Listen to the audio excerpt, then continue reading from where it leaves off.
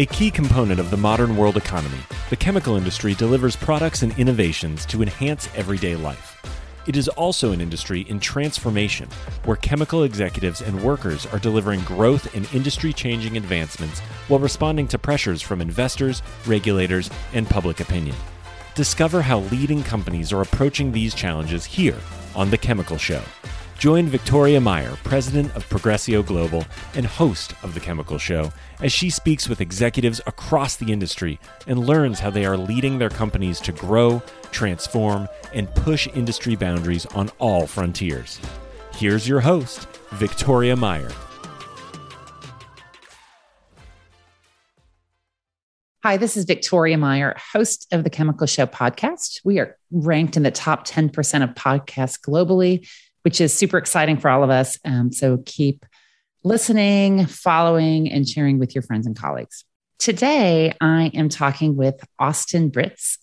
Austin is the co-founder and currently the VP of Sales Operations for Blue Pallet, which is a startup in the chemical industry. And you're going to hear more about what Blue Pallet is. Austin has founded several successful startups spanning from CPG brands to technology companies, and actually got his start in chemical distribution, working in that space for about 18 years. Together with that, and with his experiences at Blue Pallet, he has some really unique insights on chemical distribution, where it is today and where it's going. So we're going to be talking about that and more. Austin, welcome to the Chemical Show.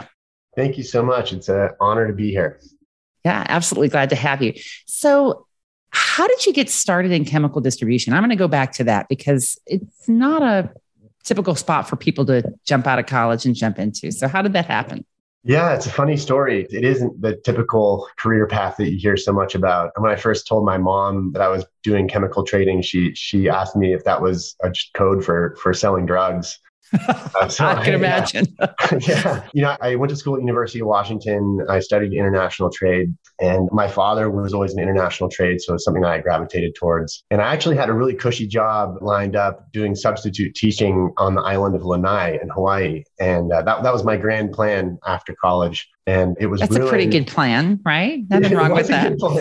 Yeah, things would have looked much different, I'm sure, in my life. But yeah, things were ruined. That plan was ruined by a friend of mine in the rugby community said, hey, there's a chemical trading company that's hiring, owned by rugby players. So you may get along with them. And they're looking for a sales associate to learn the ropes. And I looked into it and I ended up interviewing with them and just thought this is too good of a chance to pass up. It's in something that I'm really fascinated by. I don't know anything about chemicals and I hated chemistry in college, but I'll give it a whirl. And 18 years later, here we are. So it was a pretty amazing experience. Yeah. And that was with TRI that you were with, right? Yep. That was with TR International. Yeah. They're headquartered in Seattle, but they operated all over the place. Had really amazing experience on the international sector. They actually started more on the export side than they did on import. And then in 97, when the currency crisis of the Asian tigers happened, they really had to turn around and figure out how to import. And they're incredibly savvy, really fun place to work and learn. It was an amazing experience. And yet you left. And you moved on into some other things. Yeah. I had spent, at the time I had spent 10 years there. They really threw me into the fire when I started. I really give Tony a lot of credit, the owner and founder of TRI, for giving me an opportunity that was probably above my level, and it was definitely above my experience. But they sat me in the middle of the sales team and I listened to the team make a bunch of calls and, learn the ropes that way. But I had some great experiences. I helped, open in a facility they bought in Chicago. I helped build that up from the ground and really help assist with that. And I had these great experiences, but I felt like I was kind of getting to the point where, I'd learned a lot. There wasn't growth there. And I had this really nagging feeling in the back of my head that I would have this amazing job. I would make good money. I had a lot of freedom. I really enjoyed what I did. I loved the people I worked with.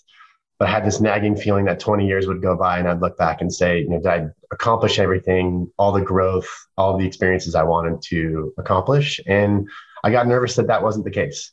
So I ended up taking the leap and of all things, started a performance sunscreen company with a friend and also a person who was at TRI, who later is also a co-founder of Blue Pallet. So, oh, interesting. Yeah. So this is all woven in. The TRI and chemical distribution is woven throughout your career. It really is. Yeah, it really is. And, I still am very close with the folks at TRI. I talk to them a lot. Meg, who's taken over the business and I know has been on your podcast, is an incredible leader, has done an amazing job taking that over and really growing it. She's well respected, and I owe her a lot over the years. That's for sure. Awesome. So you started this other company then? Yeah, the company was a performance sunscreen company. I had read a book called Raising the Bar, which I think I have kind of sitting on the shelf back here. And it's the founding story of Cliff Bar by Gary Erickson. And I was really inspired by it at the time. I think Cliff Bar was on the bleeding edge of a lot of the best practices for taking care of your employees and providing a great life at work before it became in vogue, right? So I think that they were, before Google and all these tech companies came, very, very famous for providing lunch at work and, workout rooms and nap rooms and all these things. I think Gary and his team at Cliff Bar were the very beginnings of saying, hey, we're gonna make this an amazing place to work. It's gonna be a fun place. We're gonna value family. We're gonna value your time, and we're gonna build something that really is really meaningful. And I read the book, and it was just a shot in the heart of like the inspiration of like, this is a really cool thing to do. I would also like to build a product in the outdoor industry, which was something I'm very passionate about. I love the outdoor industry. And I wanted to do something that was kind of closer to what I knew, closer to sports, closer to something I felt like I could contribute to, and something that was very different. A CPG brand and how you think about a brand and the strength of brand is very different than is thought about in the commodity chemical world. Absolutely. Yeah. And that was a hard thing for us to overcome. I'll be honest. We said, we had this great product and it was well priced, and like, this is just going to fly off the shelf. And it turns out, building a brand is much more complicated than that. And it took us a long time to really realize the value of that and how hard critically you have to think about the brand. So it was a great experience, and it's still thriving today. It's still business and everything. Still thriving today. Yeah, it's doing absolutely great. It's got a bright future, and really excited about it. Yeah. That's very cool. So then tell us about, how did Blue Palette come about? Yeah. So Blue Palette is very much born out of some frustration in the chemical industry that I had while at TRI. Just some pain points that I think are universal across the business is kind of the seed that was planted a long time ago. And then Kevin and I, who's co-founder of Zelios and also at Blue Palette, we had a friend in town. He's a good friend of ours from school. We also played rugby together at the University of Washington, which is how the three of us met. He had been down visiting us in the Bay Area. He was up in Seattle at the time. He had co-founded a company called Zero Hero that had built up technology in the event ticketing space. And that platform had been built up and it was eventually acquired by Ticketmaster in 2018, I believe. Might have been end of 2017. But Ticketmaster now uses this platform to run all of their NFL distribution, their secondhand sales. They basically powers a lot of their marketplace engines. And what was unique about it is that this product could speak to other marketplaces. So it could push transactional updates, pricing updates, availability updates to and from other marketplaces. So StubHub, RazorGator, Vivid Seats, things like that. After that acquisition, Scott was looking for a new project, and he was asking us questions about the chemical industry. And the questions were like, how big is it again? It can't quite be what you're telling me it is. And, and there's no marketplace solution. And, we're kind of explaining to him how a lot of the trade is still done manually, PDF purchase orders and the occasional fax machine. And we started brainstorming. At first, Kevin and I were like, absolutely not. This is going to be impossible. You have no idea how hard this is. And you have no idea how complicated and big this industry is. But Scott can be a very stubborn and very driven person. And when he gets an idea in his head, he tends to run with it. So long story short is that we ended up going down to the NACD annual meeting. He convinced to fly out there with him. We basically had a booklet of screenshots of stuff that we could make. It was like, So it was your idea book. You went with an idea book. Stuff that we could. It was a vision board put into a presentation form. And NACD was very gracious in welcoming us as a potential affiliate member. And we walked around and just introduced ourselves to everybody we possibly could and try to get some eyeballs on feedback on what we could build. And it was really interesting because half the room, I remember the first person we talked to just said, "Good luck." So half the room was really excited, and half the room was like, "This will never work." And I think that was actually more validating than anything else. But I think our real pivotal moment was when we met with Terry Hill.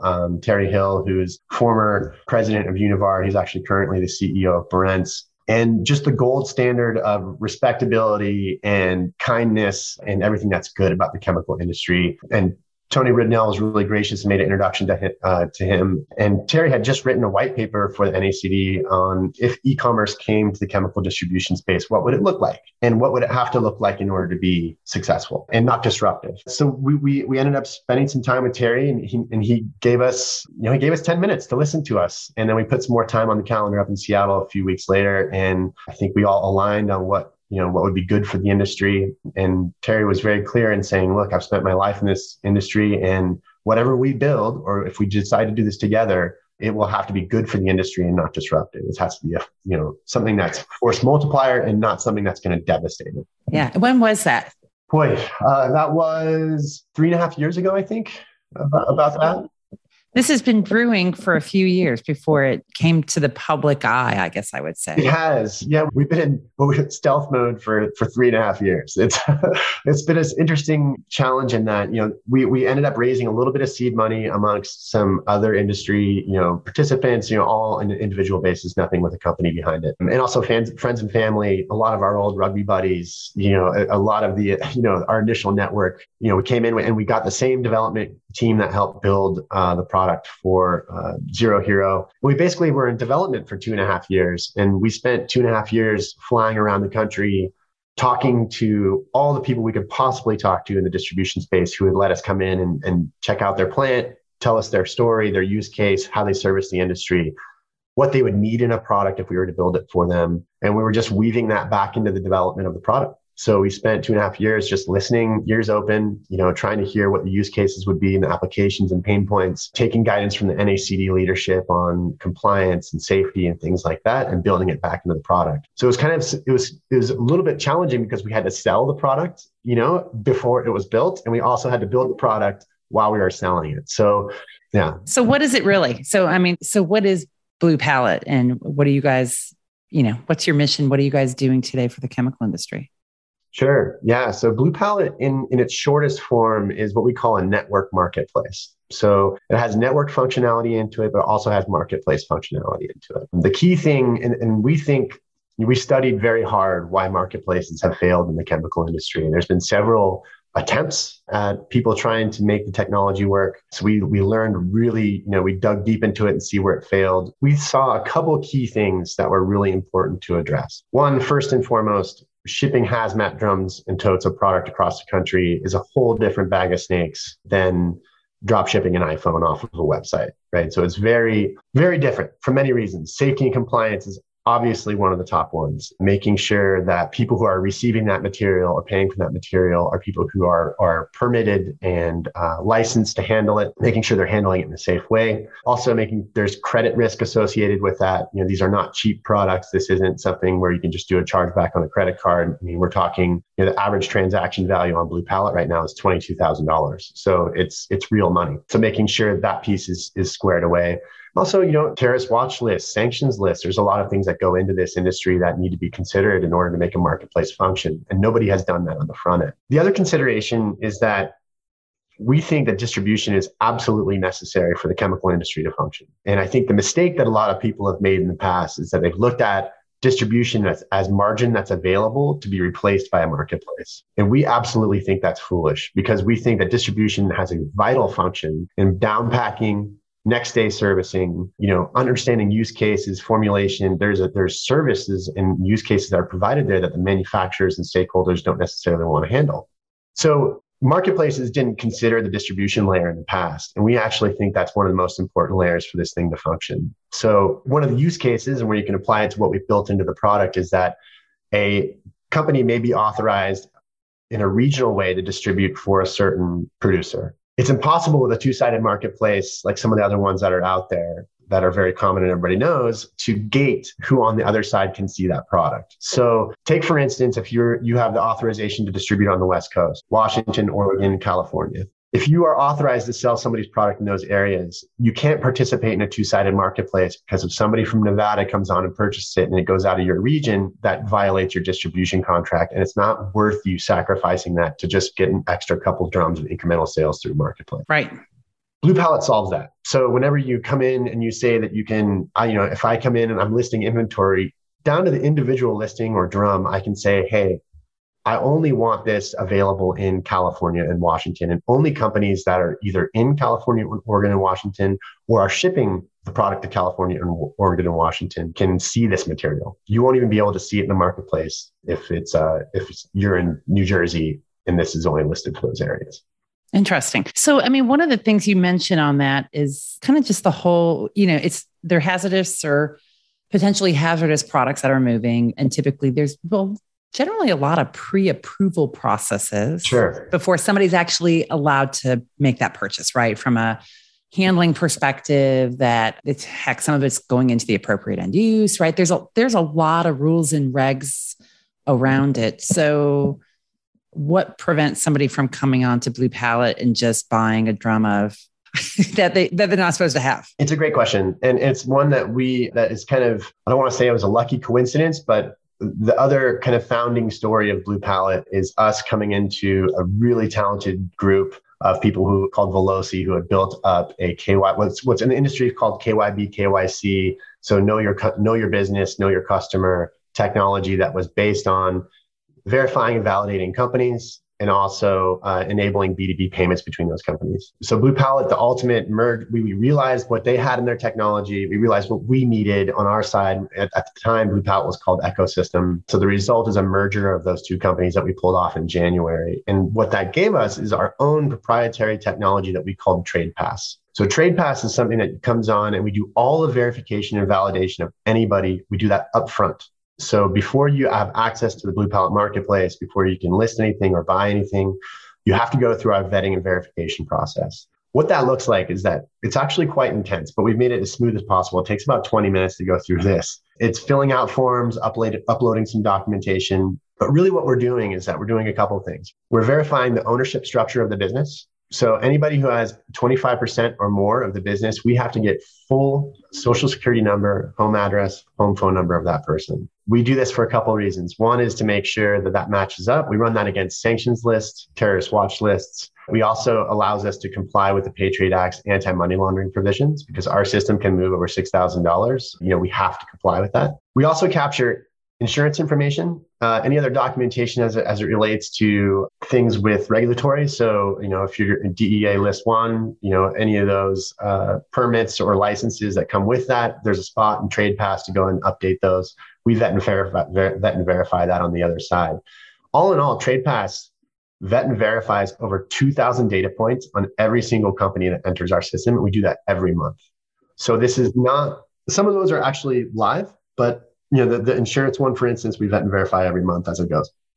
What that does is that allows us to build this very robust 360-degree passport of every company that comes into our system. We get credit information, we get terms information, we get a lot of stuff that comes with that so that we can see, and we have our own internal criteria of who can join the marketplace and who cannot. TradePass also gates some very interesting kind of nerdy chemical stuff of, like I mentioned, the DEA list 1, list 2, DHS chemicals of interest stuff. All of that stuff is built into TradePass. So if somebody tries to order something and they don't have the permit or they don't have it uploaded in on that particular facility, TradePass will block that transaction. We can go deeper and deeper into it, but we also have some individual permissions associated with it as well. So anybody who comes in who wants to buy hazmat products or those, the 3 lists that I just mentioned, they have to get authorized, one by their administrator, but also they have to sign a documentation. You're required to have that on file every 12 months. It sends you a DocuSign where you get it on file. And if you leave the company, somebody removes you from it, you have no access to Blue Pallet. So one of the things that's interesting, and you mentioned some of the, the unique function of chemical distribution, right? They're not going away, right? Depending on the product, it represents 20 to 30% of products sold. It's necessary in a lot of ways, but there's a lot of value that's provided, and that value that is really around customer experience differentiation, right? The relationship, the know-how, the service, the responsiveness, the uniqueness that each company provides. Absolutely. And yet it seems that one of the risks, perhaps in using a marketplace or a perceived risk, is that you lose that, right? It ends up getting boiled down again to product and price, and so therefore commoditizes chemical distribution as opposed to allowing that value differentiation to occur. Absolutely. Are you seeing that? And how, I mean, is that real? Is that happening? How do you get around that? The theory is definitely real. I mean, that's definitely a threat. So we did two things and I think there's two things I'd really like to hit on here that I think are important in how we thought of this. And that kind of addresses the second part of what the market and the network really are.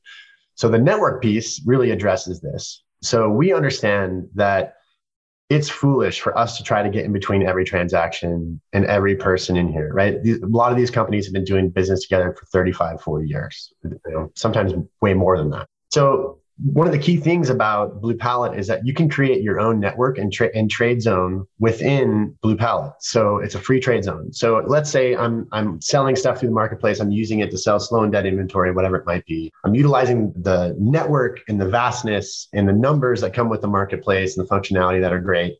But also I discover a customer I discover either a customer is on Blue Pallet already, or I discover that they are a new customer I meet at a trade show.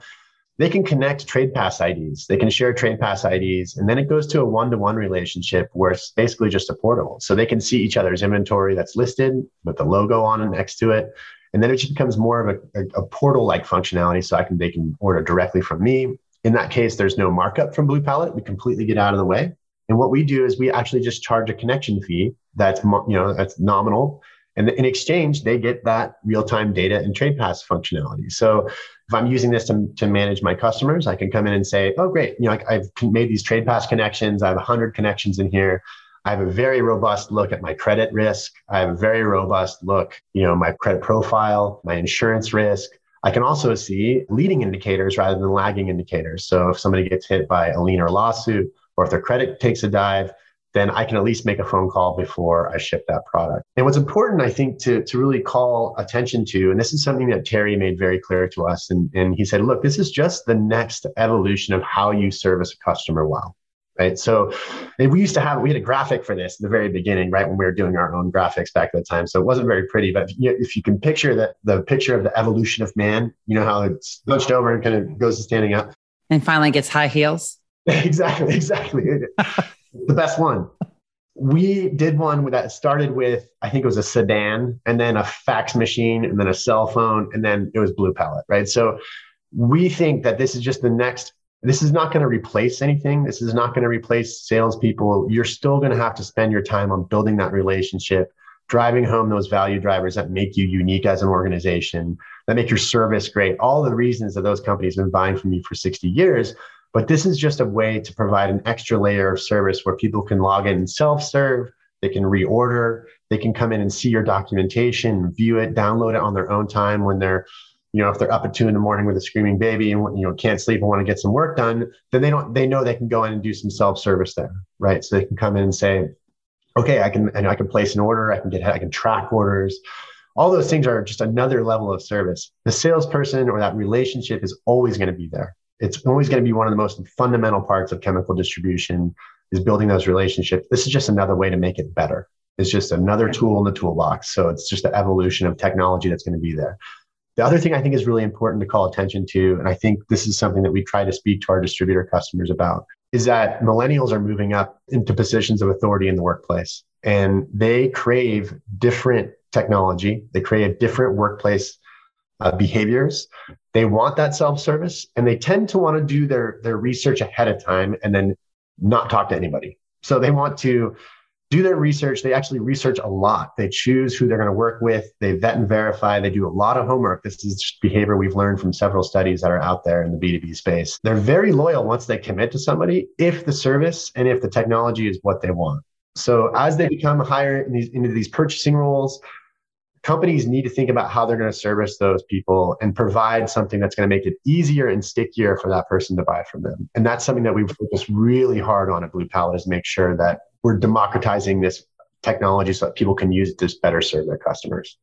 Yeah, I think that makes sense. And in fact, I've been kind of preaching this for a long time, the fact that people want to deal with businesses and digital technologies and a digital interface in their business life as seamlessly as they do in their personal life, right? And I think it's been hard for the chemical industry to justify the investment And that's been a real blind spot when I've talked to people through the years, even from the time when I worked for Shell and I was doing some e-business and e-commerce platforms there to even today, people say, but who's going to pay for this? Right? Because in many ways it's seen as, well, especially the network piece of it. Well, I'm doing business with the same customers. And so figuring out what the ROI on it is on it, how they can actually monetize it, create value and monetize it has been challenging. And yet, I think your point about millennials, and heck, not just millennials. I'm a Gen Xer, and you know what? Please, can't I just research you online first before I talk to you or whatever? Yeah,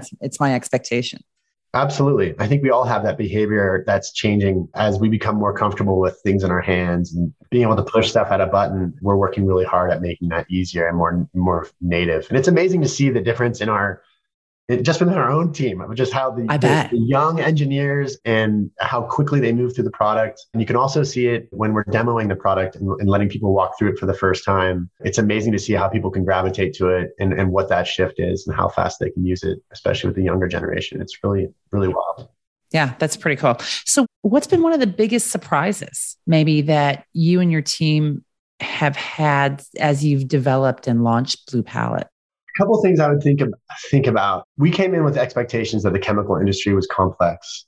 And I think we even underestimated that. I think freight and logistics and the number of different ways a transaction can happen is very difficult to automate. We've tried our best, and I think we've done an okay job. I would give us maybe a C+, I think, on our first effort. So we're having to backtrack a little bit and really think deeply about who we partner with on the logistics side and what flexibility we have to build into the system, and actually back away from automation in a few ways because automation has gotten us in trouble in a couple of times. So I think that's one thing that's been really surprising. The other thing I think we're pleasantly surprised about is how quickly the acceleration of adoption has been. So I think it's very much because of some macro global factors that are oh yeah, I mean, working from home for the last 18 months has certainly been a big part of it. Yep, the supply chain shortages are all a 5-star use case for why a marketplace should be existing. And we've seen adoption happen. And I've told this to our team who are not all chemical people. I said, look, there's no better time in our lives for us to be able to help here and to be able to raise our hand and say, we have a solution. If you are having a hard time finding product, you may be able to find it here, or you can at least post on the wanted board and say, I need some help looking for XYZ. So our theory is that it is in the supply chain somewhere, but the supply chain is so opaque in the chemical industry in that, you never know what is out there and available unless there's no other way to do it at scale than to have a marketplace. One of the anecdotes we like to tell is one of the first orders that went through the marketplace was between two companies who had known each other for 25 years. And it's just showing it's not a mistake or anything wrong with what they did. It's just that it is impossible to know when you're looking for a product, who has it at that very instant, at what price, unless you're willing to make 600 phone calls or send out a blast email to everybody you know. But you can make that connection instantly through a marketplace if it's set up correctly. You can see what's out there. You can see what's hidden in the supply chain. So I think that's been really interesting to see. But to answer your question, the surprise has been when we first came in, we had, I was saying at that first meeting at NAC, 50% are like, you're crazy, good luck. 50% are like, that's really interesting. I can't wait to see you guys try this. And then I think right now with the shock of the pandemic and the shortages and the move to remote work, we've seen that accelerate to, I would say it's probably 80% are people who are like, this is really interesting and fascinating. We want to be involved, to 20% are still on the fence. So I think that's happened a lot quicker than we anticipated. And it's been really exciting to see people who are very hesitant and saying, we're really scared of this. This is not part of our plan, come back around out of nowhere and say, hey, we've decided this is something we want to be on the forefront of and not be catching up to. So that's been a really pleasant surprise. Yeah, that's cool. So, we talked a little bit about TradePass, and you guys are collecting a lot of data.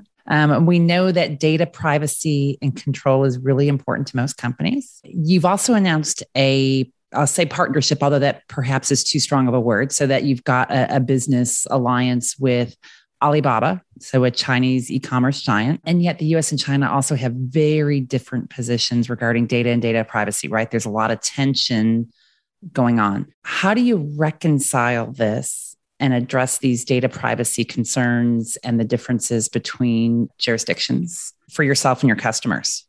Yeah, that's a great question. I think the first and foremost thing is building trust and also being transparent. So being very transparent with our privacy policy that we have on the front of our website that you can go on and view at any time. And you can read through and see what we do with the data, what we can do with data, what we cannot do with the data. And it's a great question. People's data is the most valuable asset that anybody in this industry has. And for good reason, people are very hesitant to give it away. We have strong walls in our data, right? We very protect it very carefully, and we're very aware of how important this is. So when it comes to business data, things like that, that is ours, right? We that's for our own use. That's for TradePass is used. That never gets put anywhere. All that personal, very sensitive information that I told you about is handled very carefully and actually never stored on a server anywhere. So that's taken off. Vaporize is never stored on any of our servers or any of our partner servers. So I think that's really important to call out. We also know that things that are more business related, like price books, pricing, things like that, are also extremely sensitive. We will never share any of that information with anybody. We have that. That's completely, your data, and we're building in a kind of a ripcord so that if you decided to leave, all that information will also go with you. So your ability to get out and pull out, and that your data is always your data. We do have plans, and we're going to take guidance from our community really on what type of data people would be interested in monetizing and or at least accessing. So whether this be labeled pricing trends or heat maps or things that have more commercial value, we know that we have that at our fingertips. We're currently doing nothing with it, but we will likely use it in some way, and we'll take guidance from the community saying, hey, what would be useful? What would you like to see? But making sure that we're not giving anything away that's sensitive or that people would feel nervous about having out there. So anecdotally, we think it would probably be pricing trend stuff, heat maps, things like that. With regard to the partnership in Alibaba, there's absolutely no technology connection with them at all right now. And there's nothing in the works to happen there either. It's more of a partnership of saying, hey, we'd like to, where we would like to be in a few years is similar to how we saw the technology space evolve in the ticketing industry, is when all of those marketplaces can talk to each other. So, StubHub, Ticketmaster, those networks talk to each other. So we think there's value in that. We think obviously Alibaba has done an incredible job growing that network in that B2B space. They've done some really admirable things, and speaking to their US team has been a really, really eye-opening experience at how serious they take this stuff. We mainly just have a loose partnership of saying, hey, we can have a site here and we can help bring in some leads and qualify people and help grow the network in the United States. We don't have any technology connections or API connections or anything like that where any data is flowing back and forth. Got it. That's helpful. Good, because, data. Exactly. Yeah. And you're right. I mean, at a policy level, the two countries have very, very different takes on that. So, we realize that's a sensitive space, and we want to make sure that we're very respectful with that. Yeah, absolutely. So you guys, I think at the time that we are publishing this podcast, we'll have announced your Series A funding. What can you tell us about that? And what does that do for you? It allows us to keep the lights on. No, it's very exciting. I mean, we have two of the best partners we could possibly have. When you're a founder of a company, you have so much to think about, and raising money is a full-time job. It is. Absolutely.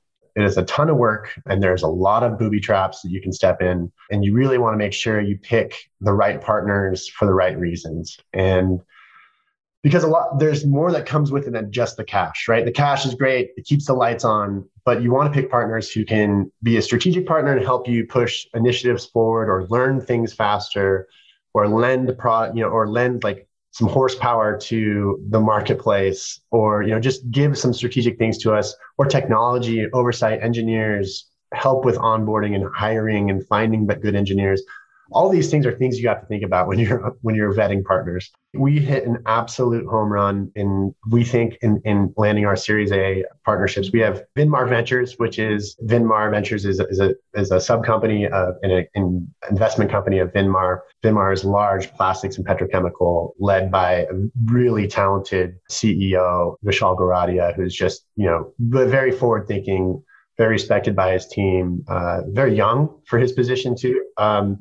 And he quickly saw what we had built and saw some amazing value in it. I think he was just more curious than anything. He's like, this is really exciting. I think, you guys have put some thought into this. So Vinmar led the round. They're the lead investor in the round. And we left a little bit in the round left over to make sure if we found a really good strategic partner, then we'd be able to take them on. And this is the first time this has been public knowledge, but we're really excited. I think that the press release will have dropped after this airs, but we have had Gradient Ventures, which is Google's early stage AI focused venture fund, come in, fill out the rest of our Series A. So it's very exciting. Yeah, it's very exciting. And they're very forward thinking. Obviously, they have a lot of resources that they can help us with.